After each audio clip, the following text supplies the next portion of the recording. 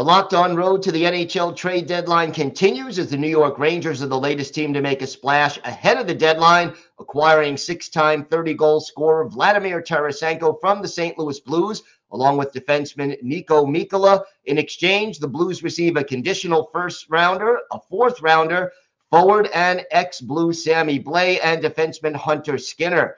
Josh Hyman of Locked On Blues is with me to dig into what this all means for St. Louis, who are now saying goodbye to one of the key pieces of their 2019 Stanley Cup championship team. Yes, sir. It's been a long time coming. Vladimir Tarasenko had previously made a trade request that was expected, or not expected, but a lot of people thought it would be honored over the offseason. Wasn't the case. And with the Blues obviously struggling this season, it seemed more and more likely that he would get traded around the trade deadline. It happening today was a complete shock for me, and I think most NHL fans, especially with the NBA trade deadline. That was the last thing I expected. But yeah, it was a long time coming. Like I said, happy for Tarasenko. He gets to play with Artemi Panarin, someone he wanted to play for a long time. Niko Mikkola, a solid defenseman for the Blues as well, but another guy that was rumored in trades. In terms of the return, Sammy Blais had success with St. Louis in the past, was really struggling as a New York Ranger. So hopefully the change of scenery back to something familiar to him helps him out. First round pick is great considering Tarasenko had a full no trade clause and could pretty much go wherever he wants. I'm very happy with that return. And then fourth round pick, you never know. And in terms of the prospect, bit of a long shot in Hunter Skinner, but you never know. Always good to have a stacked prospect covered. So I think it's a good trade for both sides. I wish Vladdy all the best in New York. I hope he can help them out in a playoff run. He is a spectacular playoff performer. And I hope he can continue that there. It's going to hurt watching him in another uniform. It's going to hurt real bad, but I'm going to be rooting for him for sure. And good first step for the Blues in this retooling that's inevitable for them. Is this the beginning of a major rebuild for this team? Oh yeah, there's I think this is the first of many dominoes that will fall for the Blues this trade deadline this offseason. Ryan O'Reilly's on an expiring deal. Ivan Barbashev's on an expiring deal. Noel Acciari's on an expiring deal. So I think this is Doug Armstrong saying, look, this isn't a team that's going to compete this year. I think we're going to start selling some pieces off. He's notoriously very honest when it comes to looking at his team, and he's not afraid to make big moves when he thinks big moves are necessary. So I think this is far from all we're going to see from the St. Louis Blues this deadline. So bit of excitement in that as a Blues fan for one reason or another. Obviously, it's not the same excitement from 2019, watching them go for the Stanley Cup. But hey, it's a change of scenery for Blues fans, being able to see the other side of it. Hopefully the rebuild is short, and this is a good step in the right direction in terms of, building around Jordan Kyrou and Robert Thomas. All right, check out Josh on Locked On Blues for more on what the Tarasenko deal means for St. Louis.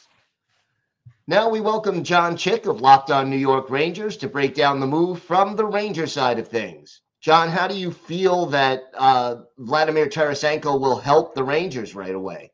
It's awesome. We've been doing on Locked On Rangers a couple of episodes that are very much trade deadline centric. And, I've kind of been laying out a couple of my favorite candidates, and Vladimir Tarasenko was right near the top of the list. I think he solves a lot of issues on this team. The biggest one for me is just the fact that when you look at this Ranger team as it was constructed before the Tarasenko trade, the biggest weakness as far as position by far was right wing. When you have the kid line together, that's usually the third line. And so that means Kakko's on the third line, and you don't really know what to do with top line right wing, second line right wing. Vladimir Tarasenko comes in and solves that in a heck of a hurry here, gives them a heck of an upgrade. They've been going with the top line of Panarin, Mika Zibanejad, and Jimmy Vesey from left to right on the top line. Now, I like Vesey. I think he does some good things. I don't see him as a top line right winger. And now you've got Tarasenko there, somebody that can really add a guy that's kind of a shoot first type of player. The Rangers added Frank Vatrano for that role last year, and Tarasenko obviously the superior player there. And Vatrano did a great job and added a great element to this team. But I think Tarasenko is going to do the same thing and then some now that he's part of this New York Ranger team. Really looking forward to it. How about the power play? It's ranked in the middle of the league right now. Do you think he gives a little boost, and where does he fit in there?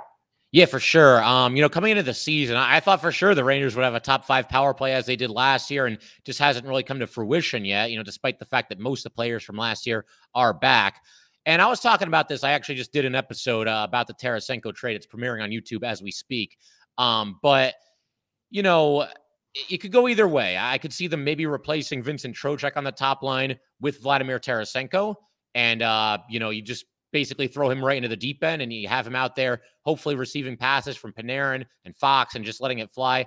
By that same token, though, they've been hesitant to mess with the top quintet that they have there. So I could also see a situation where maybe he starts on the second unit and he's out there with Hedel, who's on fire right now, Lafreniere, Kakko, and then either one of Miller or Trouba. But either way, I definitely expect him to help the power play unit.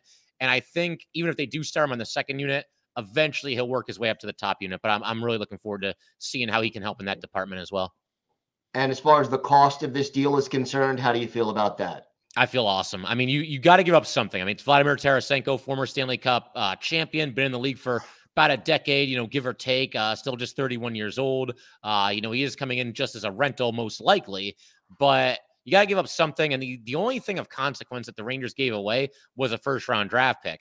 And what's nice there is they have another first-round draft pick. So it's not like they've, depleted themselves as far as next year's draft is concerned. But besides that, I mean, Sammy Blais, who didn't really have a role here anymore. Hunter Skinner, who is something of a prospect, but I think his stock has kind of fallen in recent seasons.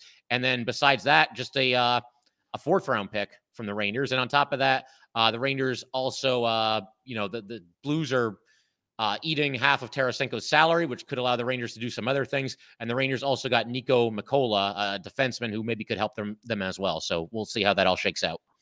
All right, be sure to check out Locked On New York Rangers for more on the Blue Shirts' latest star edition, and keep it dialed to Locked On NHL all along the road to the NHL trade deadline. This is the Locked On Podcast Network, your team every day.